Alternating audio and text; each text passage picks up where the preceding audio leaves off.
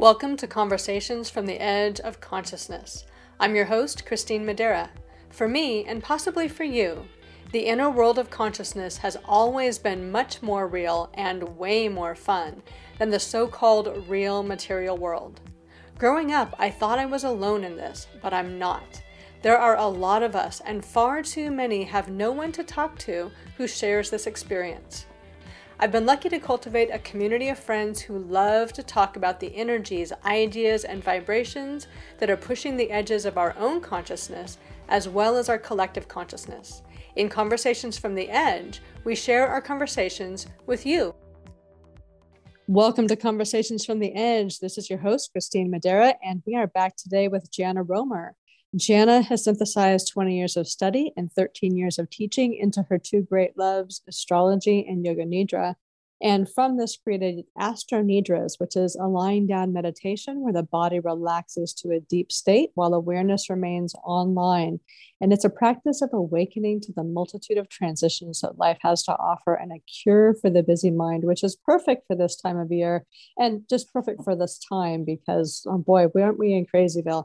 So thank you, Jana, for being here. We talk about astrology and astrology in the body, astrology for the season that we're in, what you need to know to move forward, and how it works, how astrology works really as a life coach once you know how to use it that way, which we talk about. So today we're going to talk about Capricorn. So Jana, thank you for being here. It's always fun talking with you. Oh, thank you so much for having me. Capricorn season, here we are. It's been a wild run up to Capricorn. It has been, and all the action is happening in Capricorn. So Capricorn season is going to be pretty lit up. All right. So start us off and carry us through this wild ride that we're going to be in. Okay. So we usually start with the embodiment. So let's keep with the style. Capricorn lives in the bones and the teeth. And this makes it so easy to understand the archetype of Capricorn because it is the structure. It is the structure of our body and it's the structure of a society. When we look at Capricorn, it's not just the bones, it's also the bone marrow. And what do we do in the bone marrow? We're like making blood. And it's just such a vital, people don't think about the inside of the bones job. Bone marrow is so important and bones are very much alive. There's cytoblasts and cytoplasts and plasts, building and breaking down and building and breaking down all the time and building blood. And there's so much nourishment that comes from our bones. And if we didn't have bones, we would just be like sacks of fluid and organs. Like we wouldn't be able to do anything. Be a giant amoeba. Yes, exactly. So it's so foundational to everything in our existence. And what I've been so fascinated with Capricorn, almost to the point of obsession, which is fitting because Pluto is in there and Pluto is where we see obsession.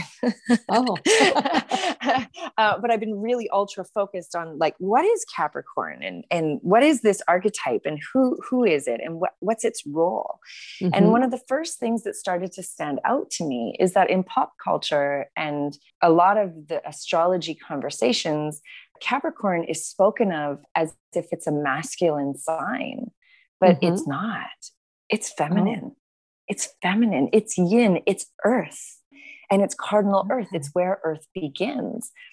And it's where life begins in so many ways. Life, birth is, conception perhaps is in Scorpio season and birth and motherhood in Cancer. But straight across from that is Capricorn. And that's where the structure of life begins. So yes, we give birth in Cancer, but we need the bones and the structure of life in order to even allow that to happen, right? The building blocks. Yep.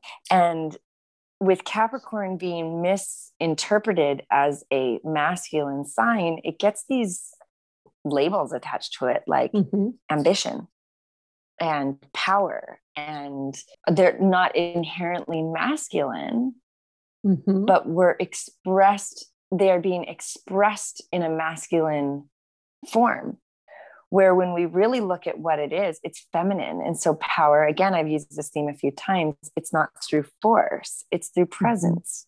And you look at the power of a mother figure, Mother Earth.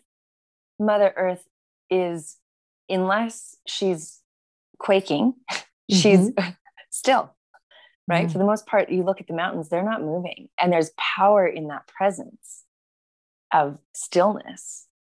And Capricorn, when we look at the animal, it's a sea goat. And unfortunately, in pop culture, we've been giving it the mountain goat, but that cuts off the sea. And it's a mythical creature where the lower half of the body is this spiraled tail, like a dolphin or a whale's, but it's a mythical tail, or mythical creature, pardon me, tail with a goat upper body.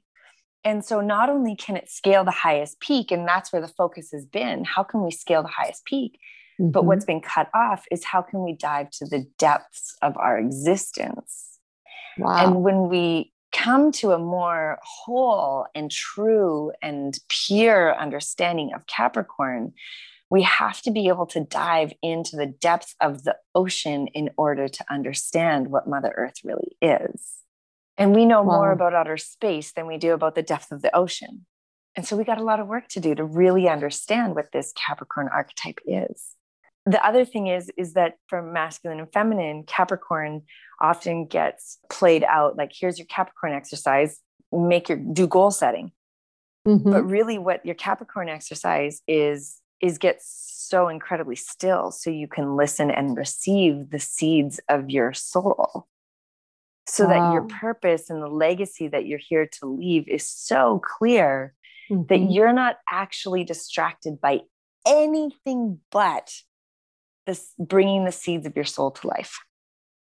Well, that is a perfect reminder of what we need to do at this time as we create something different, because it isn't about, setting a goal kind of like how we've done before, something out there. It's really about that deep listening and what does life want to express through us versus, what does my ego want to create next? Exactly. And to bring this Capricorn archetype back into balance throughout humanity, I think could be the revolution, or, like that really, if we talk about people over profits, if we talk about honoring Mother Earth over corporations, if we're talking about colonizing versus decolonizing, if we are thinking about like, how do we get in right relationship with our existence? Really, because Capricorn's about integrity. Yeah. And, the funny thing is we act, if we colonize other planets, we can do this directly, but we act as if we don't need the Earth, but we're a dependent species at the moment. If we don't have Earth, we're screwed. So, it's a funny I know thought that we would even think that. About, but we're thinking about Mars and all these different places and all of this. We have this lovely planet, and my thought is always like, what, we're going to go screw that up too? Like, if we cannot take care of our own home as a dependent species who cannot live without our planet and without the nourishment and nurturing of our planet, then we're really we're on a bad collision course. But we act as if we're independent of the planet, and that somehow we can survive in our own little value hologram that we live in without actually caring what happens to this place that we live in and that we live from. It's this great disconnect. And even just coming back into that connection of, wow, we really can't live without this place. I wonder how that might change our metrics of what it actually means to live well, to survive. Yeah, because we are out of integrity in our relationship with Earth right now, with our home. And it is becoming increasingly obvious. I really love listening to Dr. Zach Bush right now. He's a teacher he's a medical doctor who makes sense, because he's not just looking at how do we fix something as a Band-Aid solution. When he's triple board certified medical doctor who in all the different areas of medicine that he went and studied and then subsequently practiced in, he was continually bumped up against this wall of, I'm not actually helping anybody get better. I'm just fixing surface problems. And so he stepped out of pharmaceutical medicine to look at, I mean, he's not against it. He just wants to be in right relationship with it. But he stepped out for a time to look at if the gut biome is messed up and our earth biome, our soil biome is messed up. If we want to fix the gut biome, we need to look at the soil biome. Like he went to earth. And I was like, oh my goodness, this guy, you know, and he's trying to educate people on the importance of regenerative farming as a reflection of our body's desire to regenerate into health is the same as the earth's desire to regenerate into greater health.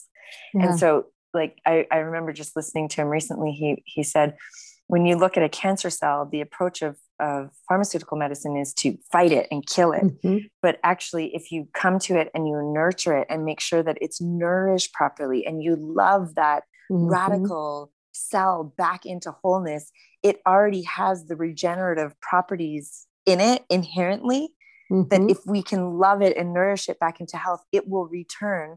And the cells that were renegade causing issues will die off naturally. And when he works in the soil, it's a 3-year process to turn a farm from a chemical farm back to a regenerative farming practice where the soil actually knows how to process and release the chemicals very quickly if we nourish it in the right way. And I'm just like, what? It's so simple. It's so well, it works simple. the same way in the body too. You know, that more and more they are discovering how pivotal the gut biome is to health, to emotional health, to everything, and how much it gets just violated over times with antibiotics, with all kinds of different things, with a really limited number of different kinds of microbes that come into it. You know, especially in the West, where we're wanting to be really clean all the time, we have a much more limited biome than in places where they don't. So for better, for worse, like we tend to have correspondingly worse health issues because of that. And so they're finding more and more about how much that part of our bodies that we don't normally think about is the origin of disease. And it's the origin like 10, 15, 20 years before that imbalance of disease expresses itself in the body. And so that the whole thing now, if we start to just band-aid and try to fix the things at the surface without fixing that deep, our deep value system, our deep ways that we organize ourselves, the foundations upon which we live, both on the earth and as societies, like it's going to be just, you know, band-aids for a long time, and nothing's really ever going to get done. So you see how that's the same with Capricorn, only looking at the mountain and not looking at the sea. And in our body, we're only looking at the symptom. We're not looking at the origin of it. And so this is just all like as above, so below, the microcosm and the macrocosm. And this is a major fracture in our relationship with life, with existence. Capricorn season itself is so busy. It's so busy that I feel like we should jump into some of the astrology. Okay. So first of all, the very first thing that happens is the winter solstice on December 21st. And the winter solstice is the initiation of winter. It's the beginning of winter. And when we look at winter, some people that are not on the cycles of astrology say the winter is the time to create. You go in, you create. But actually what you're meant to do in winter is to gather all of your life force back inside of you, to get still and quiet and rest. And that's your own regenerative process. And so if you have a ton of stuff on your to-do list for the winter, I suggest perhaps looking at your timelines and seeing if you could potentially clear more space, not just for your Christmas dinner or your Hanukkah, but for like a greater amount of time over Capricorn season, over the if you're in a place where it gets cold, over the colder months, and let yourself rest. Because even though there was a lot of talk about, well, the pandemic put the world on pause, it didn't really, it just changed it. A lot of people still haven't paused.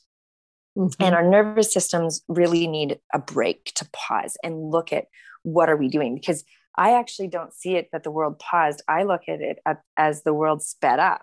And we've taken a whole bunch of actions that we need to pause long enough to look at, okay, we've done these things now. What's the result of this? And let's reassess. And so this deep listening for me is, or for Capricorn, not for me, for Capricorn season, it's a time of really, really deep listening, starting with the winter solstice.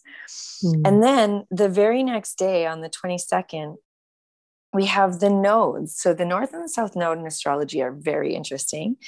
They spend about 18 months in polarity, assigned polarity. In the last 18 months, they've been in Gemini and Sagittarius, the North node in Gemini and the South node in Sagittarius. And what's interesting, depending on whether you're looking at Western astrology or Vedic astrology, when in both cases, they talk about the North node being an indicator of destiny or fate and where we're headed. In the difference comes on the South node. In the Western astrology, they often say the South node is what we're releasing.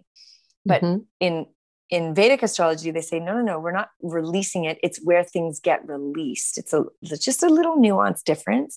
There's also a ton more different, but this is the difference I want to highlight for the purpose of this conversation. Okay. And so we're moving from Gemini and Sagittarius, which Gemini, we're heading towards getting to know our local communities better, curiosity, duality and polarity, lots of different communication. That's all Gemini themes.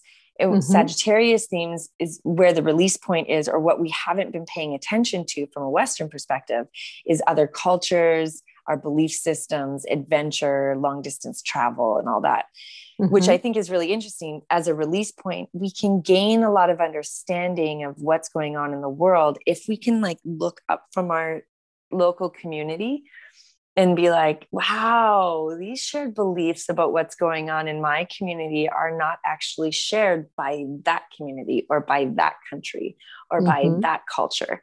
And that can help us get out of the tunnel vision that might have been forming because of what your local community is doing versus what other communities are doing. And to me, that is such a healthy thing to do right now, because we've learned so much, but different cultures, countries, and communities are looking through slightly different lenses. And if we can now integrate what other people are doing that may be different from our own, we'll expand our understanding further on where we are right now. Having said that, the North node is moving into Taurus and Scorpio because they always move retrograde. They always move backwards because they're not a planet. The nodes aren't a planet. They're a magnetic point, or it's like a calculation that you have to do. It's an invisible point in the sky that is it's speaking to the relationship between the sun and, the moon and Earth. And so these points, they help us to understand where the eclipses are. It's actually the sun, moon, and Earth. All of them are included. Because when the nodes, wherever the nodes are, that's where the eclipses are. So our last eclipse season was Gemini Sagittarius. And now this is kind of a handoff in Sagittarius season to eclipse season moving into Scorpio and Taurus. Which is the North node and which is the South node within that? The North node is Taurus, our sweet Mother Earth. We're headed towards paying more attention and getting in right relationship with Mother Earth. Again, I just said it before. And we're the shadow, the drugs, the sex, the rock and roll, the betrayal, the lies, the death, and all of that stuff is the release point. Okay. And so we watch how that is a place where in Scorpio, scorpionic themes are where we're releasing some of that betrayal. Maybe some of those secrets are maybe being released. That we'll just see how that plays out in order to get in better relationship with Mother Earth. But if people are following the bigger picture in astrology, we also know that Uranus, who's a big player in 2021 astrology and part of 2022, actually I haven't finished all of 22, maybe the whole year, but this year in particular is Uranus shaking stuff up. And so we have the North node is going into that same area. And so I think every time the nodes changed, it's a subtle yet profound shift that we see. And what I've noticed is that we often get more clarity on where we were after it happened. Mm-hmm. So for example, before it was in Sag and Gemini, it was in Cancer and Capricorn. And during that time, it kept saying to people, dig into your ancestry, go figure out like where your mother's mother is from. During the pandemic, it was basically the entire time of the pandemic up until now where long distance travel was halted, right? Mm-hmm. The South Node in Sagittarius, we just didn't go. Everybody was like, stay home. Mm-hmm. And of course, that doesn't happen every time the South Node is in Sagittarius. That would be weird, but that's how it manifested this time. And so we'll have a better understanding of this Taurus, Scorpio as we live it and as we go. So I'm interested because I hope that we get a greater reverence for Mother Earth. That feels really important to me. Mm-hmm. And then the very next day, the 23rd of December, we're only 3 days into Capricorn season. We are having one of the biggest astrological events of 2021, of which we've had 3. And we will have had 3. So it's the Saturn-Uranus square. And the reason we get 3 is because of retrogrades. Okay. And the first one, I can't remember. The second one was when we had that wild and crazy snowstorm in Texas and Oklahoma and where there's the big power outages. Mm-hmm. And what's interesting, because Uranus and Taurus are very opposite energy. Taurus is like still, life force burns slower. It's like a deep breath. It's the mountain, it's stillness, it's tradition. It's like, let's just stick with what we know and go with it because it's not broken. So let's not fix it. Let's just keep a good relationship with that which works. Mm-hmm. And Uranus is the innovator that's coming in and saying, no, we need change. It's spontaneous, it's creative, it's discontinuous energy. When we have these two together, it's the energy of earthquakes, the Saturn-Uranus square in Aquarius and Taurus. So Saturn's in Aquarius and Uranus is in Taurus. It's discontinuous energy, and it's the energy of earthquakes, or like metaphorical earthquakes, like earth-shattering news, Revelations. And exactly, revelations. Uranus is the awakener. And so this battle, this square off between the old and the new, the tradition and the innovation, is a real thing. And that's on December 23rd. And so, and it's happening amongst eclipse season. So we've got a lot of big things happening. The nodes changing, the third of this, we potentially could see more big weather events, I don't know. Time of the year for sure. Right. And if you're following like Christmas traditions, this is right around Christmas. Yeah. And then if we look at the 25th, on the 25th is another big day in the astrology. We have Mars trine Chiron, which isn't quite as big on its own, but we also have the second of this Pluto Venus conjunction that I spoke of in Sagittarius season, where it's the feminine, or Venus being the planet of harmony, of prosperity, money, luxury, values, all of these things squaring off with the planet of death, transformation, and rebirth, and how we understand our power. And it's happening in Capricorn, which is an archetype that is expressing out of balance in our shared collective consciousness. I guess I just said a superfluous shared in our collective consciousness. And so who knows exactly what that will play out as, but it feels like a bit of a reckoning energy here with, if anybody, I don't think we should go through it all again. If you didn't listen to the Sagittarius conversation, go back and listen to it, because it's super relevant to what's going on here in this. But to add into it, I think that we'll see further rearranging of how society is functioning, is what I would, vaguely clue into. And of course, we're recording this quite earlier on before you're actually listening to this. So there may be things that as you're listening, you're like, oh, wait, yeah, that did change already, because these things are so big that's often, as you said, a week before and a week afterwards. And I would even argue that in this case, these are so big that it could be, 2 or 3 or even a month on either end of these big events. So with Venus traveling retrograde, I would say that's the biggest theme of Capricorn season, because it makes it personal.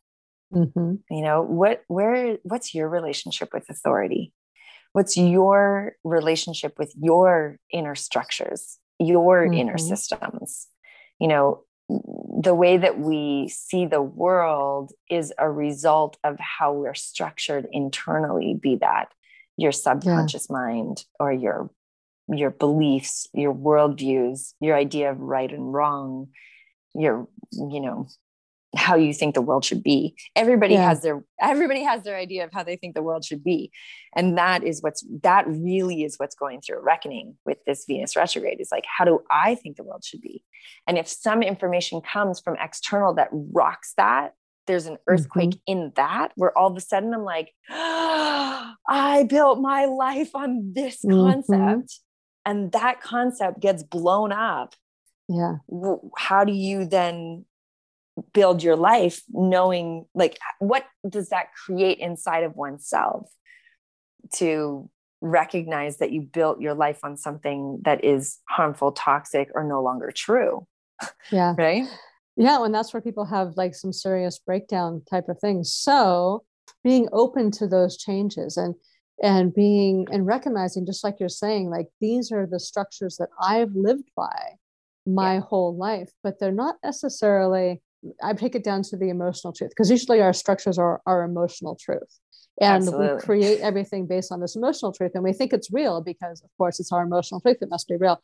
And not like anybody's ever changed their mind before and had their emotional truth changed. And then they have a new thing based on that emotional truth. And then that's reality. And people do this all the time, and they're like, well, this is real. I'm like, yeah, but last week, this other thing was real. I know, but I was different then. I'm like, well, can you see a theme here? That just because you believe something is real and it's your emotional truth, which is very strong and powerful and valid as an emotional experience, but it doesn't mean that it's truth on the meta level. It doesn't translate into factual truth or into, what is universally true for everybody else. It's your view of what's true for you. And so if you can wrap your head around the idea that, oh, my emotional truth has changed in my life, and to find some of those times where it's changed, whether it's because a relationship changed or because you had, a new understanding of something and it changed your idea of like how things worked, or just the general maturity process. Like, if you can see, oh, I've lived through having my emotional truth shift and change before. And yeah, there's some rocky road in there, but if I can hold lightly to that emotional truth and realize that it's always going to be changing, I think it can make it a little bit easier as we move through these things. Because when people are really tied, I know when I was doing hypnotherapy with people, when they're deeply tied to emotional truth as actual truth, and that the world shifts and changes around them, like, there's a schism that's really hard to bridge, because you have to do some really serious dismantling work. So I love this kind of stuff, because I'm always like, well, what can I blow up today? Like, what beliefs do I have that I don't need anymore? And I do that for fun, but it's not where a lot of people really like to go, because it's uncomfortable. So it sounds like we got a lot of uncomfortable stuff coming up that can be wonderfully transforming, but can be a little shaky as we go through it. That's right. Yep. Nailed it. And I think that it's so important to recognize everything you just said about relative truth versus universal truth. And then what kind of support systems do you have for yourself over this time? Like, people are like, what can I do to prepare? I'm like, don't cancel your therapy appointment over the holidays. Right. And whatever, don't start a new diet. Like, don't do that. Like, keep your acupuncture, like whatever it is, not everybody's doing therapy from like talk therapy, your acupuncture, your craniosacral, or your hypnotherapy, or whatever it is that you're doing. Keep that going. Make sure that you're scheduling rest. Leave the initial thing that I said about rescheduling some things, like looking at your schedule to see if you can be a bit more spacious. like take that seriously, because if things are changing so much, think about it. If my inner structure or my emotional reality has to change so much, the thing that I'm placing so much value on today may no longer be important.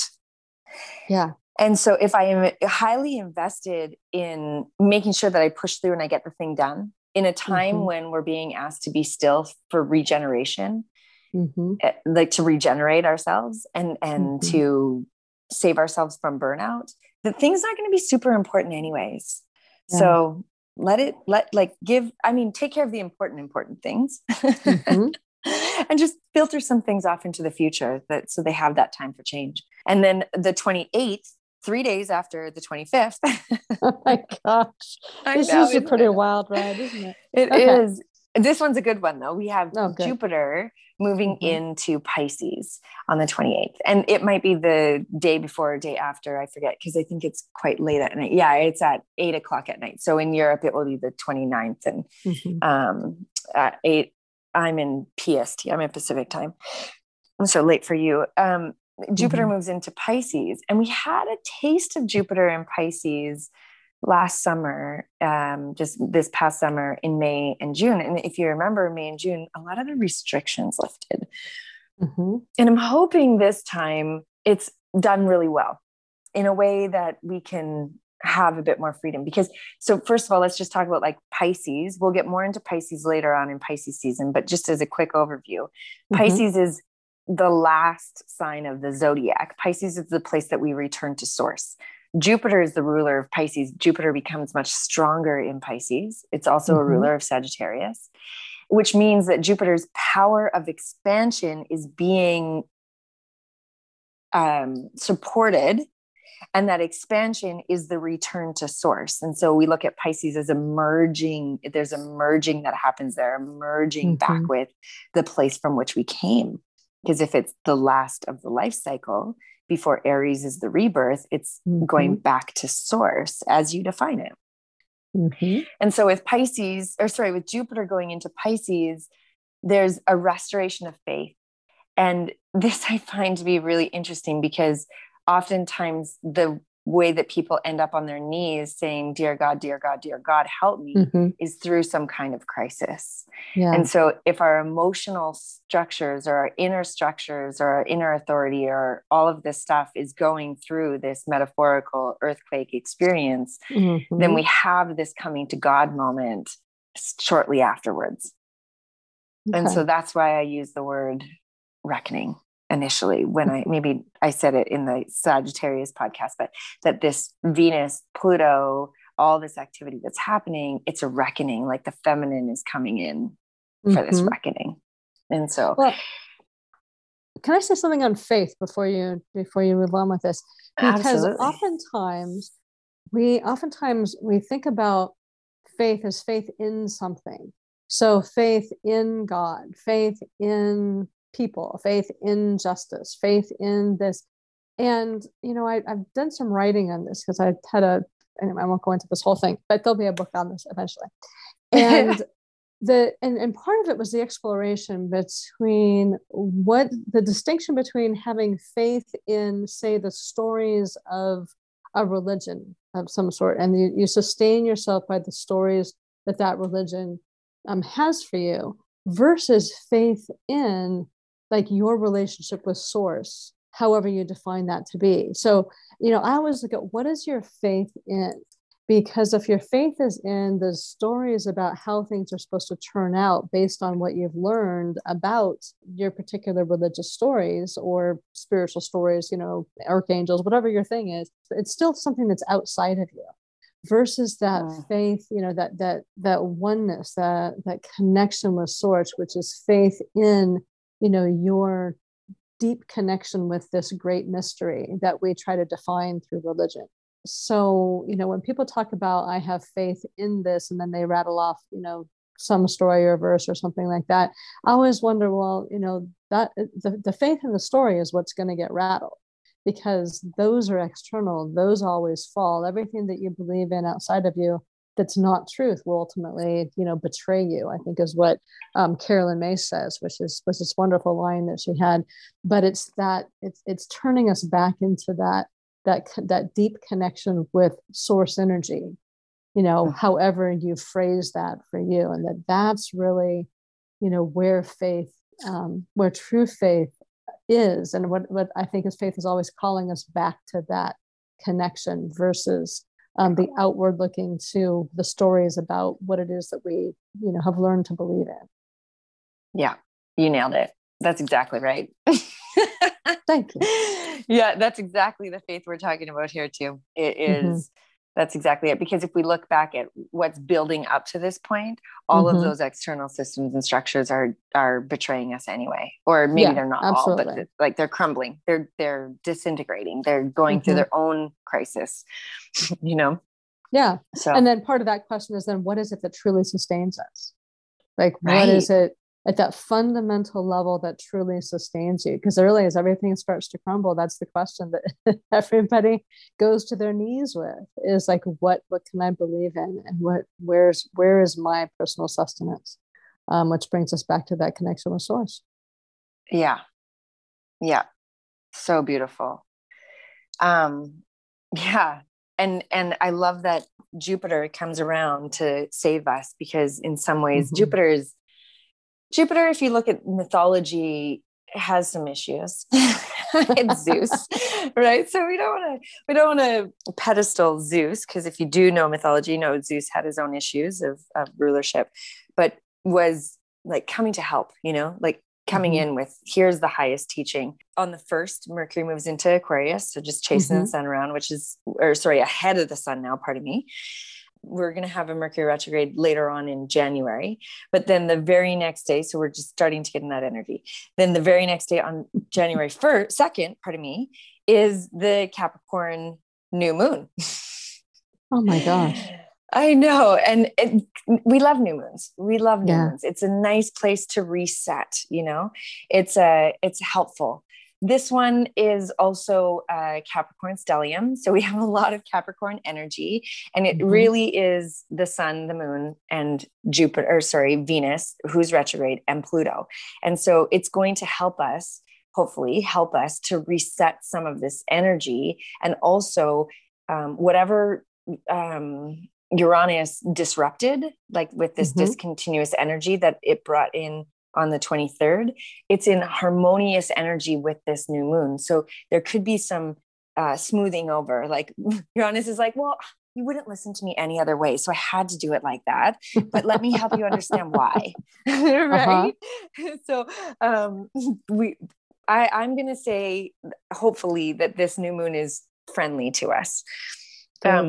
Neptune is in harmonious energy at that time with Venus, and Venus and Neptune, they're of a similar love frequency, which is nice. They work together. And so they're working together to connect the egoic love with the universal love at the same time. So this is again where, when I was talking about this reckoning with Venus, where it's like the mama bear comes in with some tough love, but then also is like, but wait, I do love you. This is for your good, like I'm doing this because I love you. And every child hates to hear that. But as we turn into adults and we mature through our challenges, we're like, oh my goodness, you were helping me.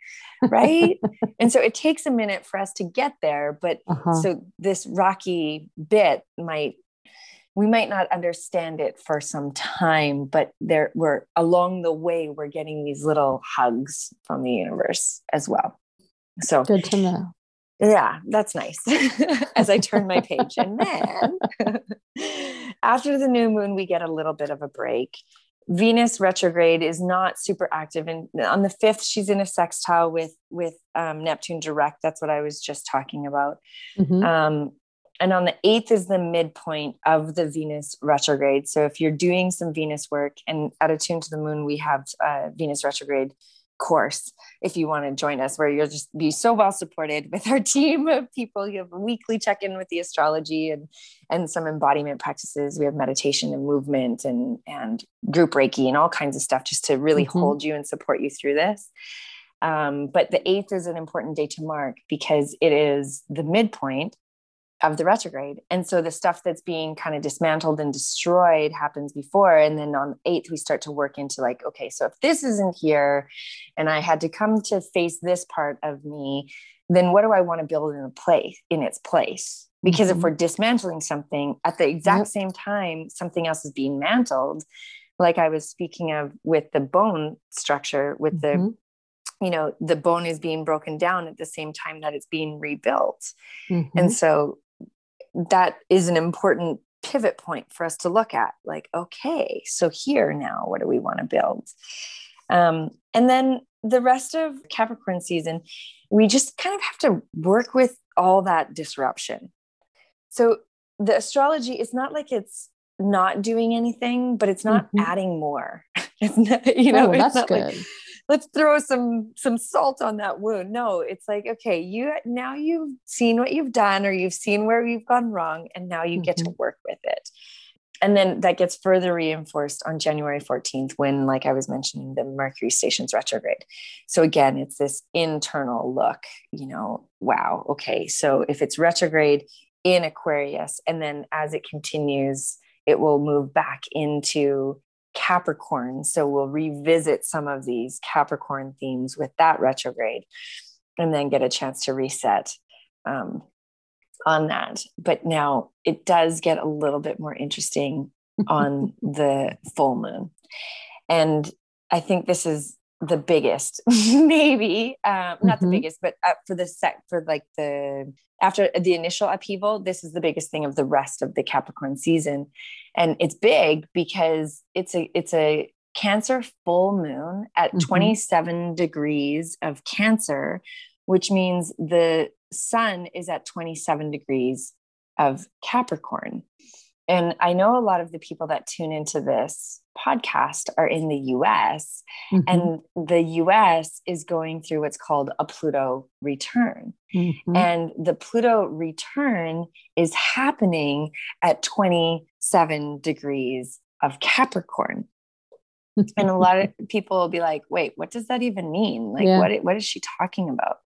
And so technically the Pluto return is February 20th to 22nd. It's hard because it's so slow. Pluto's such a slow moving degree. I would say the second half, the last 2 weeks of February are really the peak dates. But because it's a Pluto return, Pluto turns its last 3 years. So we are already very much deeply entrenched in this for the last year and a half. And it will continue for another year and a half.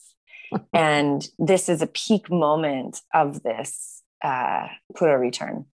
And this is the ultimate reckoning. And when we have this Pluto return, this Cancer full moon, and I was mentioning this feminine reckoning, it's the Cancer full moon is being like the sun is at the degree of the Pluto return. And who's the biggest mama bear in the whole zodiac? It's Cancer. And so mama's coming in and she's saying, hey, listen, all you kids, smarten up. Like you are in trouble. You got to smarten up. You got to get in integrity. You've been causing harm and putting profits over people and blah, blah, blah, blah, blah, all the things wrong with the American dream or the American illusion. And we get to go through this incredible process of disillusionment where we are freed, hopefully, from the illusion of what's going on. And like I said, it's not an overnight process, but this full moon, because the moons are for you, this full moon could bring up a bit of your role in this, or it could bring up a bit of your woundage in this, your wounding in it, or it could bring, like there's so many ways. And so we're just watching. This is on January 17th. Sorry, I said the 16th initially, but it's actually the 17th. This is your stuff and your role and how you're playing. So let yourself be triggered and sit with it. Don't run from it. Don't numb it. Don't blame it. Don't scapegoat it. Don't gaslight it. Like sit with it. Just like mom made you sit in your room and look at your behavior and how you're participating in the family dynamic. And in this case, the family is the country. And you are the citizen of the country, and the Cancer does represent the citizens, and Capricorn does represent the systems, and the citizens are being illuminated on the full moon, and how we are reflecting the system. Right. Well, and when I talk to people about social justice, and I say especially for introverts like me and other people who just are not called to be out in the world doing the protesting and things, and, kind of get called, oh, you're sitting on the sidelines. But I don't, to me, the work of introverts, the work of people who aren't called to that, is really to do that internal dismantling of whatever it is within you that's reacting to that. So, we all have victim stories. We all have places where we feel we've been unjustly treated. We all have, hidden beliefs about groups of people and how people are treated, and all these different things. Whatever side we happen to be on, we share the emotional experience in our own way. And that one of the things that you do as hopefully as people, but one of the ways that introverts really can participate in different kinds of movements is to do that inner work on behalf of, everybody else. And so it sounds like it's the time at that full moon to be very aware of the dynamics that you carry within you, and then the opportunity to make a different choice. Like we talked about last time, that, as things fall away, new things come in. So as old models go, new models come in. As old networks go, new networks come in. And as you discover maybe the hidden things within you that have been both, feeling victimized by parts of the system or participating in it without really realizing that you're doing it, or all these things, if you can become aware of that and say, all right, I'm going to de-network from this, and what do I want instead, and I'm going to network into what it is that I want. It sounds like the perfect time for all of us to really step away from that reactivity and to choose what we want from that place of inner power, and begin to move forward with that as citizens. And you look at Cancer, what does it do? It's a Cancer crab. It pulls into its shell. And Cancer as an archetype, they need time alone to process. To process the life and their emotions. And a shadow side of Cancer is codependency. And any of the water signs, we can see addiction through them. And so we can look at our codependencies and our addictions and how they relate to our relationship with the country, right? And even if you're not in the United States, it's still a theme. Your country is just not going through a Pluto return. It's not going through the same kind of reckoning. Be thankful. Well, every country's kind of in it right now. Right. Yeah. Because, the US is so big and so kind of overly dominant that whatever happens with us, reverberates out into the world. So everybody participates on this stage. So it's still a good exercise, and we need all your help. So please help. I mean, everybody's in it. I just flipped over to Canada's chart really quick, just to, give an example. In Canada, we're not going through a Pluto return, but we're going to have, later on, we're going to have Uranus transiting our natal Pluto, which it's a whole thing in and of itself. Like Canada will reinvent itself, right? Like we might see some of the potentials, not saying any of these are going to happen. And this is both for Canada and the US. And I actually, one of the things that I'd like to do in 2022 is get the charts of as many different countries as possible, just to see, because so much is going on everywhere that it would be interesting to see, because some countries are really quiet and they're just dealing with things in their own way, and they're not making the news, and they're just, doing their own thing. But we have some countries that are much louder, like many of the European countries, and China, and the US, obviously, and Canada and Australia and New Zealand. And, I'd love to look at all of their, exactly. One of the potentials that live in the fields, in the field, is this reorganization of borders. Right? Yeah. Like, how do we define borders? And both Canada and the US are maybe coming to that in their own way, but it's on the table as a potential possibility. Now, having said that, it might not even show up at all. You know, in my personal chart and everybody's personal chart, there's death gates that show up throughout our life. You know, it's like, and there's an exit point, and there's an exit point, and there's an exit point, and we don't always take those points, right? We take one eventually, but we don't always take them. And so just because there's the potential for a border reorganization in both countries doesn't mean that that will be a thing. Right. But, and then we also see, you know, more kind of like civil war type energy. It doesn't mean that it's going to be taken. It just means the potential exists there. And knowing that the potential exists there is important, because then we can start visioning and participating in a way that, you know, we can get a grip before we get there. Yeah. Right? And it can take a lot of forms, I would imagine. You know, exactly. You know, in the US, when we think of civil war, we think of the North and the South and a lot of bloodshed, but there's other ways of having civil disagreement and coming to agreement that don't require that, hopefully, because that would be really a mess. Right. Just like every time I see earthquake energy in a chart, it doesn't mean there's, well, I mean, there's earthquakes every day, but there's not like a catastrophic earthquake every time we see earth. It's a metaphor. It's like, there's going to be a quake in my inner emotional structures. Okay. Right. I would rather do that than an earthquake on a global scale, or not global, absolutely. But, you know, catastrophic scale. Anyways. And then the final thing to end the astrology key dates in Capricorn season is on the 18th. So shortly after that big full moon, Uranus in Taurus stations direct. And so that Uranus stationing direct, again, it's one of those outer planets. So we're not talking about it a ton, but we don't talk about it as in like over the entire retrograde, this is what you should be working on. But we talk about it as, when it stations, that's an important date. Pay attention on that date. And Uranus is discontinuous awakening energy. And so how do you want to potentiate that?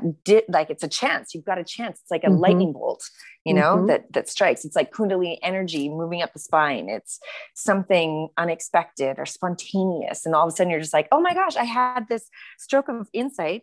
I had this stroke of insight that I all of a sudden just realized I need to do this now. Yeah. Right. Yeah. So which is it happens more and more these days. And, you know, what a nice thing that we all really need. And I don't know how about you, but I have found that having those little earthquake things have become easier and easier and easier over the last few years, where there's not the same emotional tumultuousness around it. It's like I wake up and it's like, oh, everything's different. Got it. No worries. We're good. As opposed to having to go through the long drawn out, you know, letting go and the grieving and the reorganizing and the, you know, I mean, oh my gosh, how tedious that was. But it was the thing for a long time. It was, because change didn't come as easily. And it seems like if we are open to it and allow it, that we can take these shifts and allow everything to shift without having to make it a big drama. Yeah. And that is the result of the work that you're doing to find safety in self, you know, to find stability and safety in self and the inner work that even allows us to, you know, because some people it's the opposite. Some people are spiraling out of sorts, true. You know, but they're also not doing their work. Yeah. That's right. That's exactly. But yeah. So we have some fun times ahead of us. I keep saying, I mentioned this all the way back in the Scorpio season 1, make sure that you've got a good pantry, that you've got your resources available.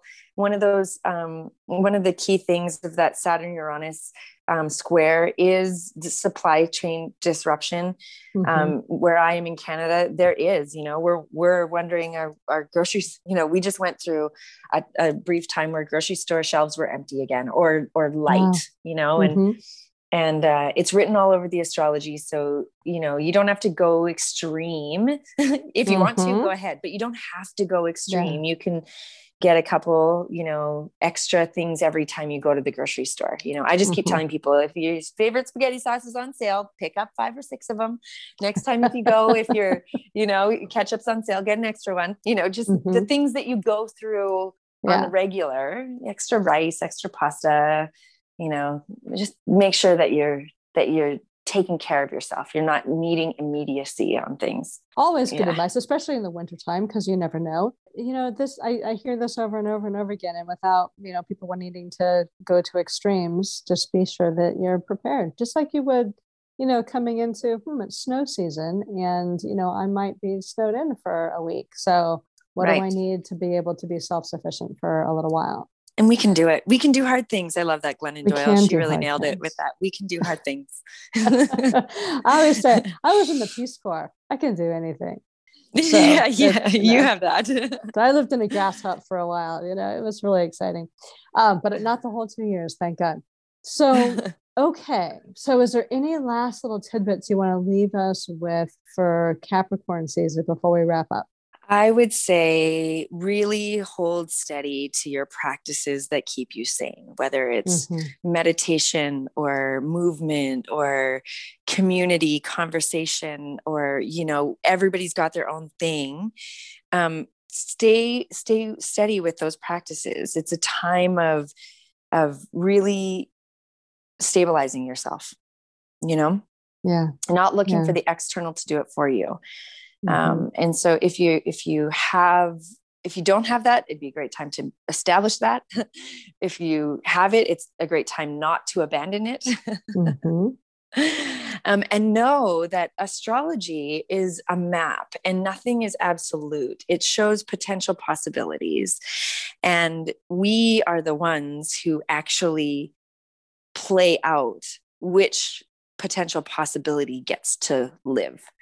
And so you and your decisions matter. And just know, even if it's little things, all the little things, it matters. Yeah. And so one of the questions I like to give people for Capricorn season is, what's the legacy you want to leave? What's the legacy you want to leave? And you can just sit and contemplate that, or lay down and contemplate that, or bring it to your dreams, or whatever. But, well, and just to turn it back for a moment to the feminine, because I think that was such an important point you made in the very beginning about Capricorn being a feminine energy, even though we've kind of masculinized it, that in thinking about, what do I want my legacy to be, turning that inward and saying, what is it that life wants to live through me? If I surrendered to what life or source or spirit, whatever you define that, wants to live through me, what's possible there that I've not been seeing? And to begin to allow yourself to play with that.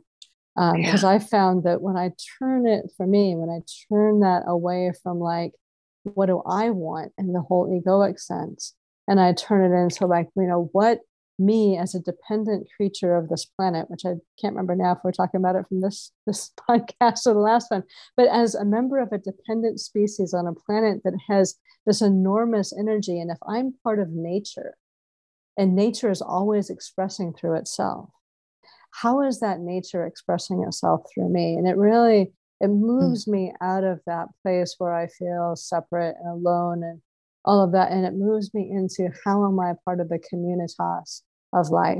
And what does life want from me? Beautiful.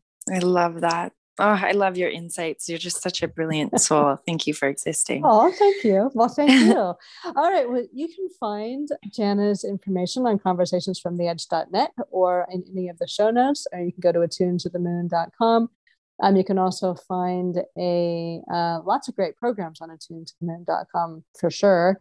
And if you go to the conversationsfromtheedge.net or the show notes, you'll get a coupon code for the Expander Pass and 50% off of that. So you can play with Jana for, really in-depth. One of my all-time favorite astronidras that I've ever created is the Capricorn one, and it's called Bone Deep Listening.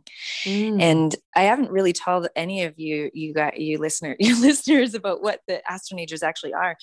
But the Bone Deep Listening one, you lay down like you're going to sleep. You lay down on your back, and I take you on a journey through your body, and we go into your bones, and you go all the way into the marrow of your bones. And it sounds impossible to do, but there's like this induction process that brings you in there.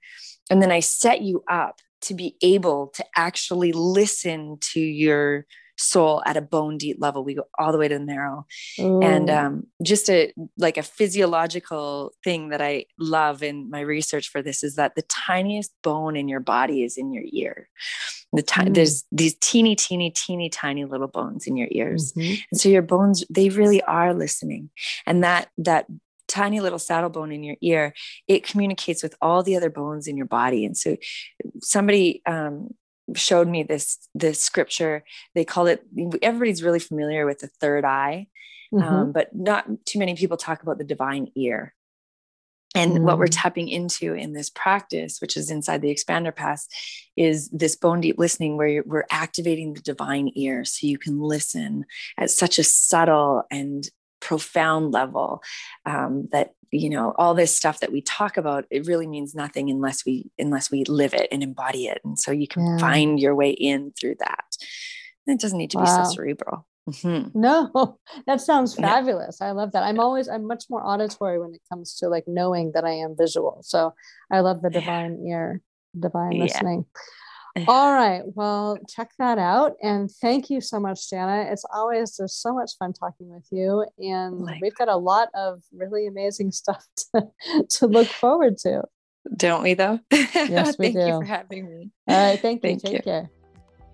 This is your host, Christine Madera. I hope you've enjoyed this conversation from the edge of consciousness. You can find all our conversations at conversationsfromtheedge.net. You'll also find links to schedule a private conversation with me or any of my friends, as well as tools to help you expand your own consciousness and explore what's possible for you outside the boundaries of your current perceptions.